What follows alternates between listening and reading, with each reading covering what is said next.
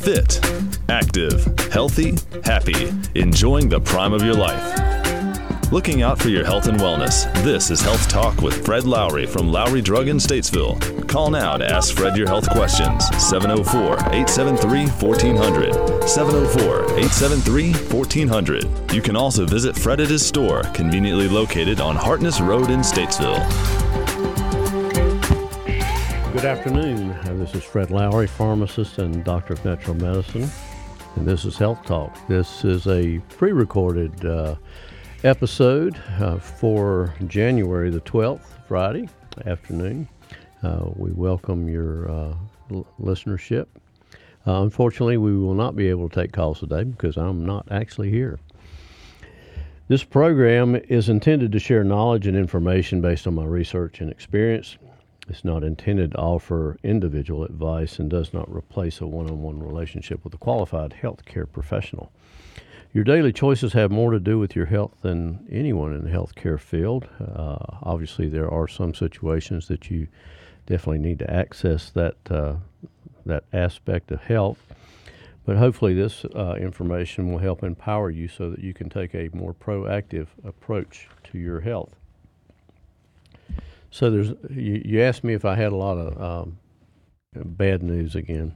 And today is not necessarily any bad news. Although I will say that I did run across this as kind of an interesting thing, talking about lab-grown chickens now. You know, we got the fake meat, and apparently the company name for this is Upside Foods, supposedly a leader in the fake meat industry. So we'll see how that shakes out, but apparently they've had a lot of problems with contamination and all kinds of things with that. But that's I'm sure that's not what I need in my life. I thought we would. We left off last week talking with Ben, and he was asking some things about health and his strep. He had recurrent strep throat, and it reminded me of a concept in microbiology. So we all learn about bacteria, and I actually had the opportunity to spend some time as a tech in a microbiology lab at the University of South Carolina, working for a professor, and we were trying to isolate different bacteria using different types of environments. And it's a long story, but he would send me out in different places to get different types of samples so that we could create a different media. So typically you grow bacteria on something called agar, and there's different types of agar, and so different bacteria like different environments. So I spent some time doing that, and we were always taught what was called the monomorphic theory of bacteria, meaning a Staph aureus is always a Staph aureus, a Staphylococcus is always Staphylococcus, whatever the particular thing is. But there's another concept, and it was a controversial concept, called pleomorphism. Now, pleomorphism is when the environment changes, the organism actually adapts and changes with that environment. And so, as an example, bacteria that is killed, quote unquote, by an antibiotic, a lot of the mechanism is that you try to destroy the cell wall, and then the bacteria goes away. But the bacteria, the contents of that cell, are put into the environment. Now, that might cause a reaction with sometimes it becomes a toxin, or it might go into another type of bacteria. And there's one called a cell wall deficient bacteria, which when I first heard that didn't really make sense to me, but But basically, these organisms, because their environment changes, they can morph into other things and even go into other bacteria and or your own genetic material. So it's kind of an interesting thing. There were bacteriologists many years ago. Some of them believed in one concept, some believed in the other. Some of the experiments were that they would take a bacteria and put it into a different environment, and it would change to something else, and then they would take that and put it in a different environment, and it would change to something else, etc. And if you reversed it, it would revert back to its original form. I'm not sure if that's completely accurate, but I do know that there are there's plenty of things in the literature about bacteria that change based on different things in the environment. And so there's bacteria that like to eat heavy metals and like to eat iron. They're some of these. It's a very strange world. They can even make these nanowires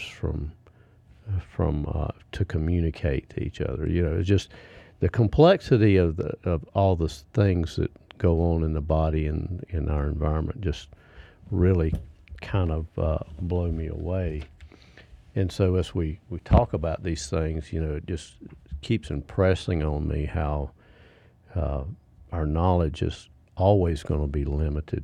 We strive for understanding. And a lot of this is fascinating, but it's just like there's always another level. There's always more out there, and so it's really something to ponder in terms of terrain of the bacteria.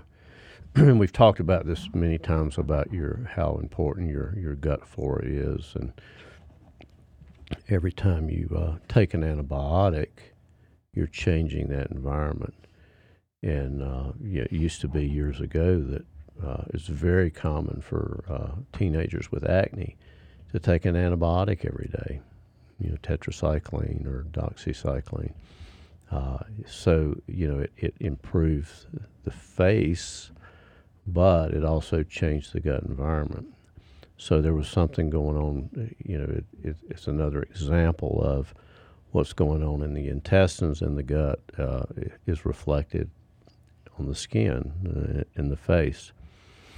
So the concept would be that if you take this concept, would be that if you normalize terrain, then you can improve your overall health.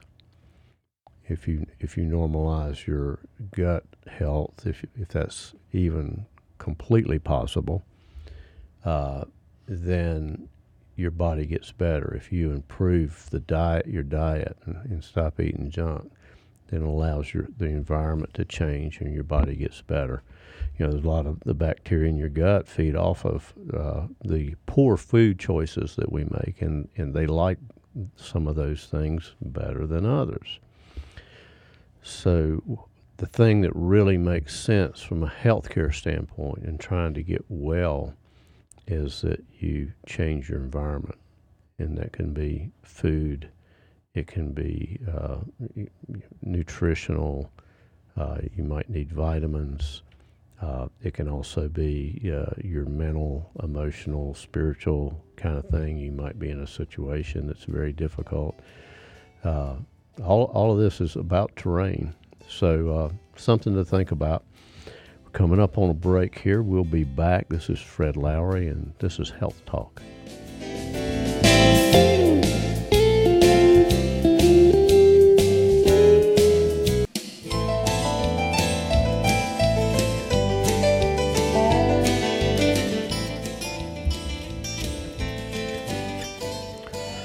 Welcome back to Health Talk. This is Fred Lowry, pharmacist and doctor of natural medicine. Lowry Drug is on Hartness Road in Statesville, established in 1959. We're a traditional family pharmacy with a state-of-the-art compounding laboratory. We offer a full line of medical equipment, supplies, CPAP, scooters, oxygen, everything you need to take care of your person at home. You also have a full line of supplements, nutritionals, herbs, essential oils, homeopathics, and more. We really have a lot of expertise there. We've got two other pharmacists. I hadn't even totaled up the number of years that we've got, but I'm sure it's over 100. Whew, that's some good experience right there. Yeah, well, it's the place to go. I have been fortunate in that I have been able to have a lot of pharmacy experiences, and including being a clinical pharmacist and running a home infusion business at one time. We made a lot of sterile products and different kinds of things, and then went down the path of natural medicine. So I thought we would. We ended up last week talking a little bit about water. Water's really interesting, and particularly when it comes to homeopathics. There was, we think about water as H2O, and so that's what it is. But there's a lot of properties to water. There's a lot of ways water comes together in clusters, can be affected by mineral composition, hard water, soft water, all of these things, and some people talk about water memory. And there was a doctor that demonstrated that playing music to a vessel of water and then freezing that water on a slide produced crystals. And good music or soothing music produced crystals that were very beautiful. I mean, they were.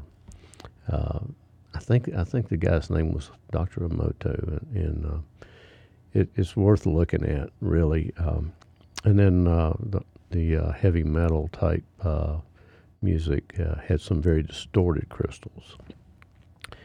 And so it does demonstrate that water will store, if you will, energy or frequencies, which is one of the things that concepts with homeopathy, because basically you're taking a substance and going through a process where you're potentizing the medication or the homeopathic remedy, and it leaves the signature of the whatever the substance is in the water. But it could be diluted so much that there's not a single molecule of that substance left, which seems impossible. And matter of fact, early in my days after coming out of pharmacy school, I thought that was just absurd. Couldn't measure it, at least at that time. And I asked people that believed in homeopathy many times, well, just explain to me how it works, and nobody could explain it. I thought, that's ridiculous. And at one point in time, a naturopath friend was telling him about something, and he suggested a homeopathic remedy. So I took it with the full expectations that nothing would happen, and much to my surprise, it improved my situation. So I thought, I'm going to look into that. So, at that time, I guess I had some arrogance about what I thought I knew, and hopefully I'll avoid that type of perspective in the future. But I do think that's where a lot of people maybe come from, looking at homeopathic medication. And there's a lot more evidence for this now, and of course the best evidence is that something actually works.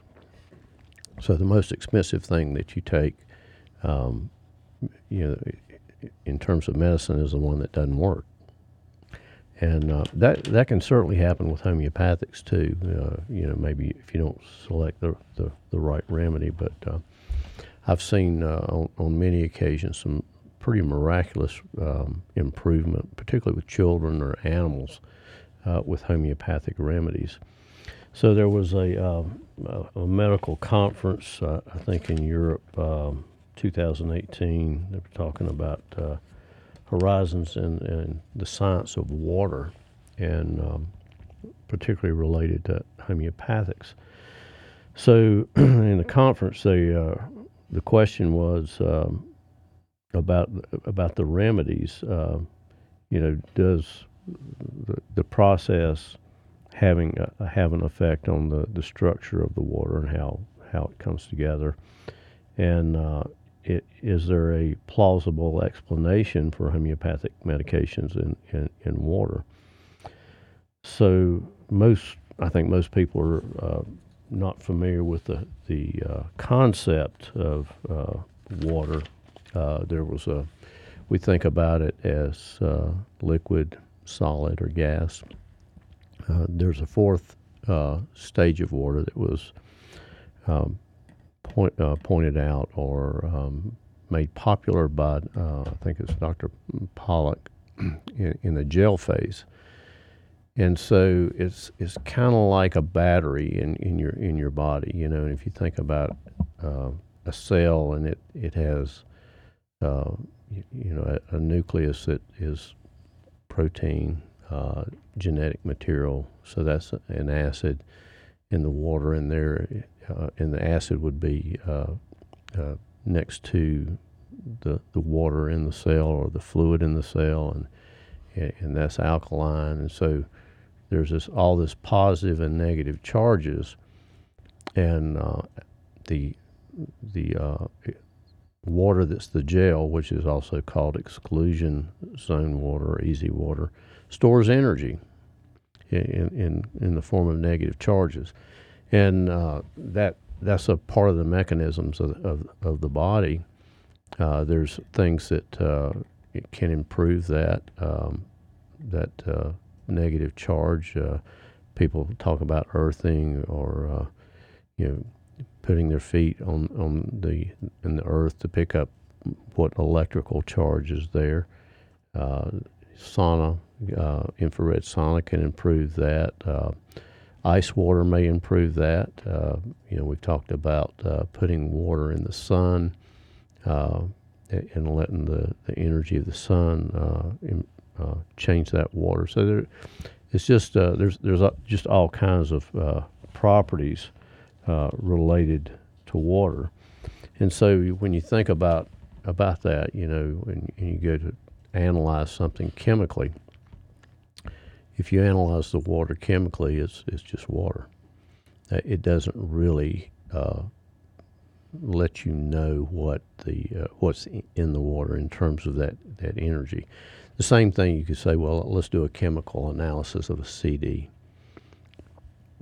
It's not going to tell you what's on the CD. It tells you the material. So the chemical analysis is a little bit limited, or tremendously limited. When we think about these frequencies, you can go back to the periodic table. Every element has a different energy, and that's what makes it different. Electrons, protons, whatever, and every substance has a combination of that, and has its own unique energetic signature, and so even as you listen to me, my voice has a different frequency. It's going out. We have no problem understanding or believing in radio or a cell phone. So I pick up a cell phone and talk into it, and it takes my voice and transmits it to a tower that goes to a satellite that goes to another tower that comes back to the person that I'm supposed to be talking to, and they understand that frequency. They understand that energy. They get the message, right? It's crazy to think about how that works. Well, it is, and that's energy, in the electromagnetic field. The same thing you talk about with vision. this space between you and me sitting here, Joe.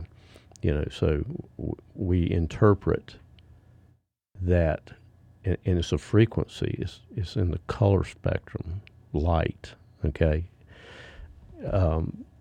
So you can get into all kinds of tangents on this. If somebody walks in the room, you walk into the house and your wife's standing with her back to you. You may not even have to see her face to know that she's upset. You somehow you feel that energy in the way we interact with people. So there's a lot of subtleties here. You go into a room and you see somebody and you start looking at them, and all of a sudden they just look at you. What is that? Are they feeling that? You're gonna make me start like questioning everything.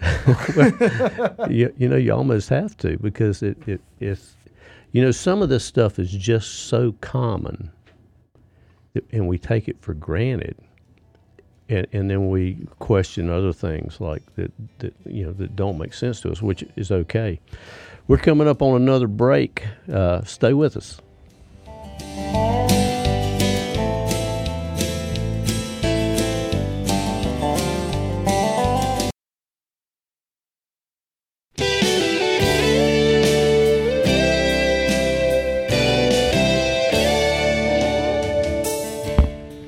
Welcome back. This is Fred Lowry, and this is Health Talk.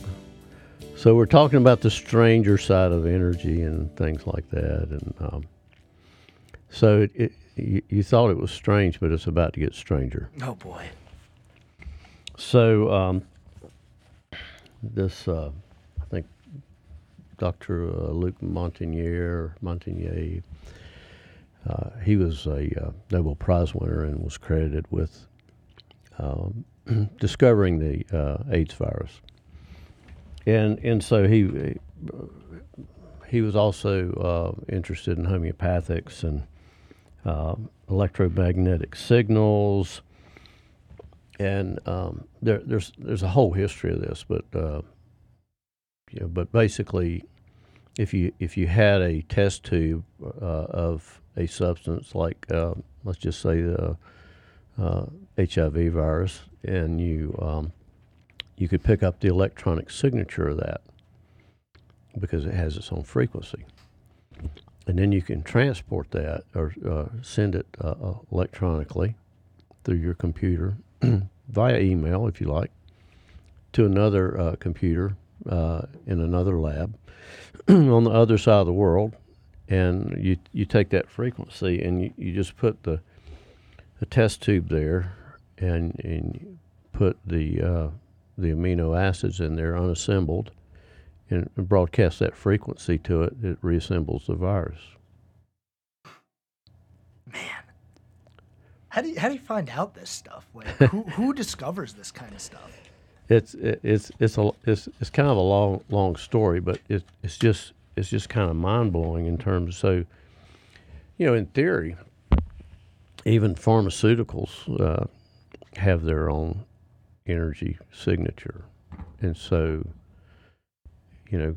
would that be enough to treat somebody's high blood pressure instead of giving the drug? Because what we're talking about with homeopathics is nano doses, and the frequency that is able to get inside of a cell and make a change versus a larger substance that the body's going to fight off. It is one of the perspectives. So, this whole thing of frequency and energy is just kind of mind blowing. Yeah, it definitely is. It hurts your brain sometimes too if you think about it too hard. Yeah. So what am I going to do about this, right? Exactly. So what that means is bacteria has its own frequency and viruses have their own frequency. And there's been people that have worked with dealing with those organisms using frequency. Pardon me. So one of the things that they were able to discover in the process of homeopathics, they were able to use laboratory equipment to analyze the fluid in some of these substances. So if you take a glass container made of silica, and one of the things that you do when you make a homeopathic remedy is you succuss it, which means you're taking it in your hand or whatever and hitting it on a hard surface so many times. And so you have that substance in there, and as you dilute it, and as you're doing that process, they've actually demonstrated that silica molecules come off into the container. Okay, so we think about some of these things, substances being hard and fast, in the same way that we think about, plastic bottles not going to shed any nanoparticles of plastic, and it's not going to permit any gases to permeate that water bottle, which is not true. Yeah. So, sometimes we think about things in a hard fashion, but actually this kind of helps in the process, apparently, of making a homeopathic. And when we're diluting these things, and we're talking about cell signaling and basically things at almost a hormone level, or in terms of how they work.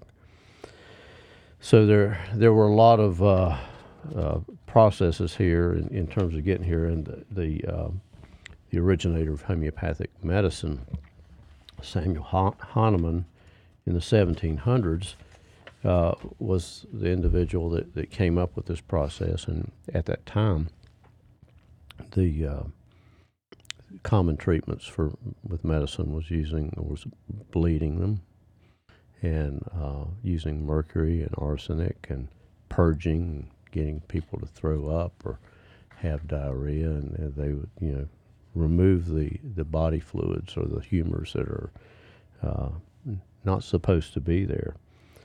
So that would be like a medical care of that time, and in some cases we still have things that one of the amazing things is that in our arrogance and maybe being human, or how we view medicine, I think, is that, well, we used to think like this, and now we know better, and we this is the right thing to do, and this is the way to treat this. But then we go sometime down the road, well, I think that's not right. This is better, So it is a system of improving, or trying to learn more to do better. But we keep making a lot of the same mistakes because we don't look at the history of it. And even I think in the early 1900s we were given babies for tooth problems, things with mercury and arsenic in them, so it didn't really go away. So the way this doctor came up, Samuel Hahnemann, with it, the concept of likes cures likes, and so he noticed as an example that if he diluted ipecac, which causes vomiting, and give it to someone with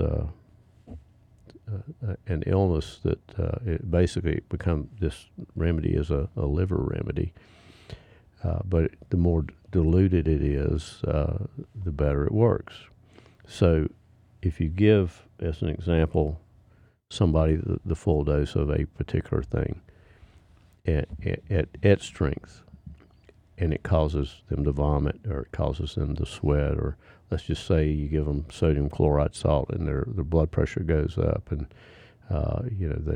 they get dry mouth, or maybe they urinate more, or whatever. So if that symptom picture appears, then you can give the homeopathic version of that, and to relieve the symptoms. So if you have a symptom picture of the toxicity of an item, then you give the diluted version.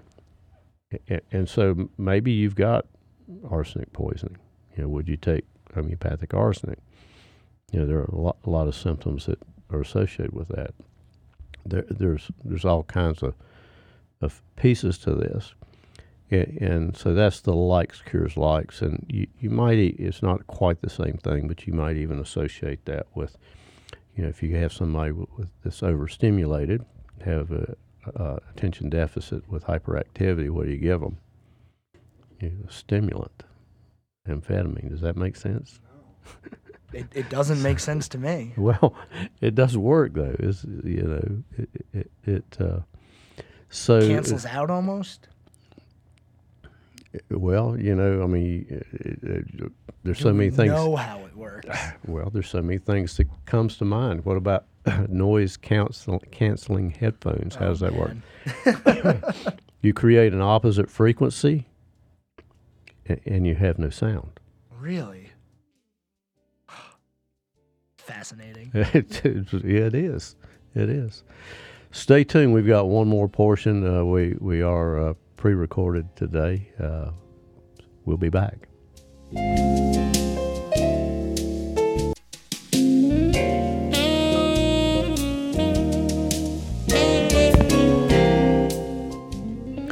Welcome back to Health Talk.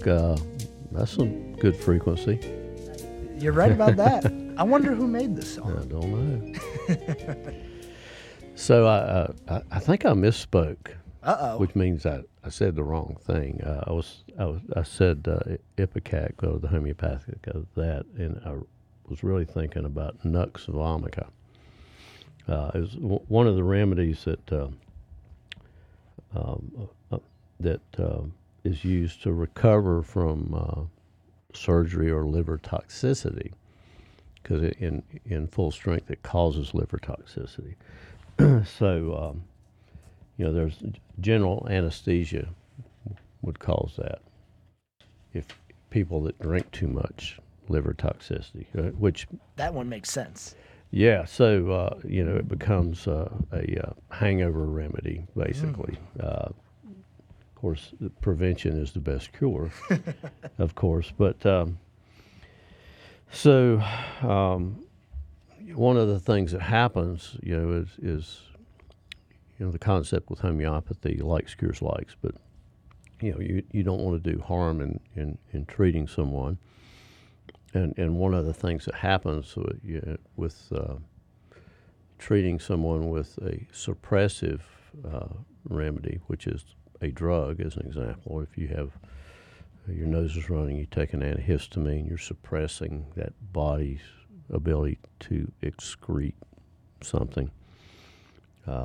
And what happens is you keep pushing whatever the toxicity is deeper and deeper and deeper in the system. And one of the things that happens is when you start using homeopathic remedies, sometimes your current symptom goes away, but then a new symptom arises.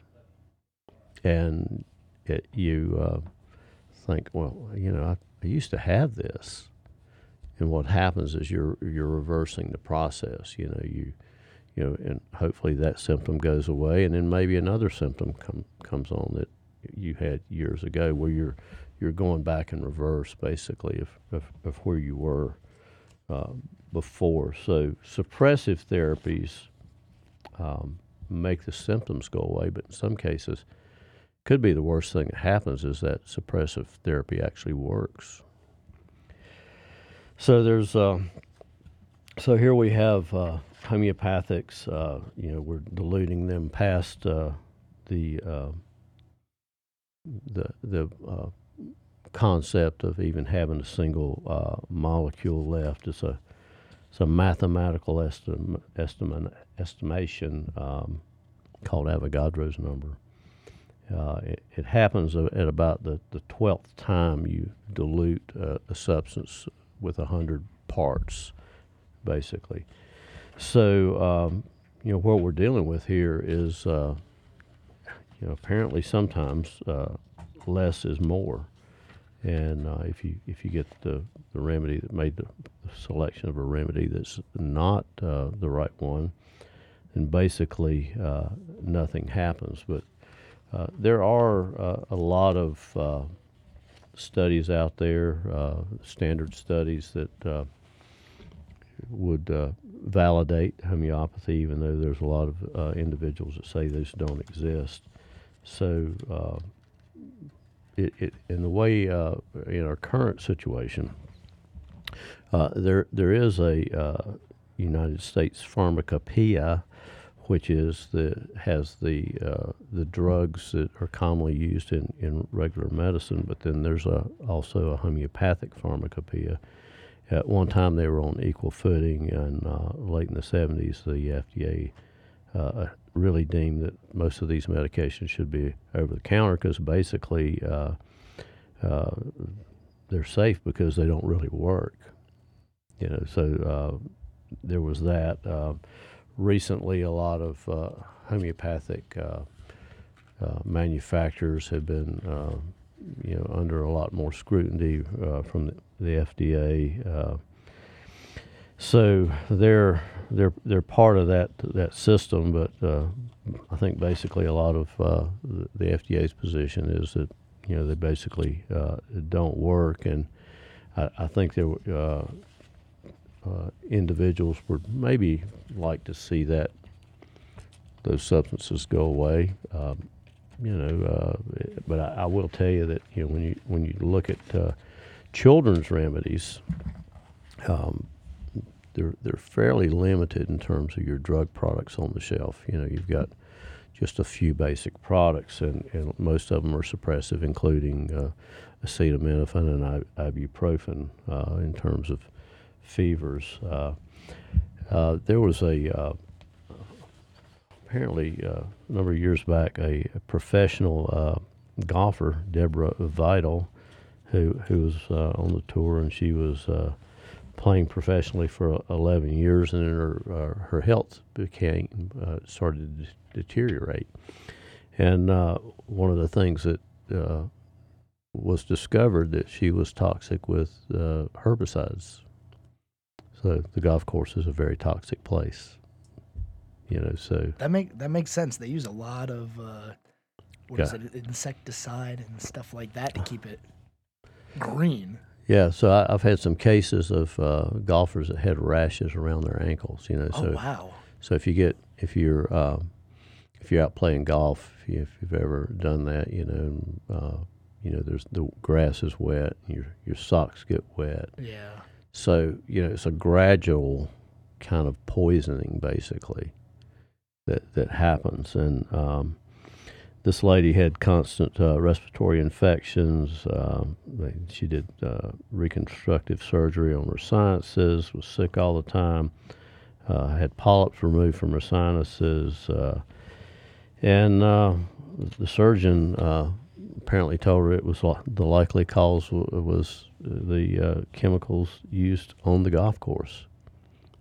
So she started using homeopathics, started to get better, and so now she's apparently studied and became a homeopath. One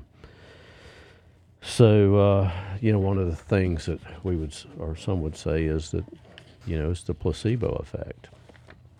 Well, if you give a baby, an infant, a small dose of a homeopathic, they have no expectations of one way or the other. So some have, having positive expectations is placebo effect. The opposite is nocebo. You heard that one? I have. Yeah. I just don't remember exactly what it is. Yeah, it just means if you take something and you have the expectations that it's not going to help you or may even be harmful, that it could. Are placebos good in that sense? Like, are they beneficial? I think so. Yeah, I think so. I have no problem with the placebo effect. Matter of fact, if one question would be in terms of pharmaceuticals, how much placebo effect do they have? Because when you have a difference in a study of looking at an antidepressant like sertraline and then St. John's wort and maybe a placebo, and you've only got 1% difference in the results, the drug had 1% better improvement. That's nothing. And how much of that was the placebo effect? So in some ways, I'm okay with the placebo effect. There's you could get into a lot of things about positive thinking and gratitude and all those things, which have to do with energy as well. So we're kind of gotten into the quantum world of energy. You're shaking your head again now. I've like watched it and tried to learn about quantum stuff, quantum physics, quantum mechanics, stuff like that, and it's just way over my head. Yeah, there's a lot of weirdness in that. One of my mentors told me he said, if you really want to try to start to understand what's going on in the body, there's 3 books you need to read. One's about quantum physics. The other one is chaos theory. One of my favorites. Oh, yeah? I love that theory. And then complexity. And it, it starts to give you an appreciation or a brain scrambling, if you will, of what's going on and how we try to get our hands around that. But there's you could even get into in the quantum theory. What is prayer? Are you sending energy to that person, good thoughts? That you could even say that's an ultimate version of energy medicine and or quantum theories. Yeah, it's a lot to digest too. It is, so I think as we kind of wrap this up, it really demonstrates how little we know. We could extrapolate that into more recent pharmaceutical products that we really didn't understand completely, or at least most of us didn't, and how they work, and how genes work, and genetic material, and epigenetics, and all this stuff comes together to create our experience here in this world. It's a lot. It really is. It is. Thank you for listening. Come see us at Lowry Drug in Statesville. It's a stranger place than most of your pharmacies, right? A little bit. I like it. I've been there once. It's a nice place. Come see us.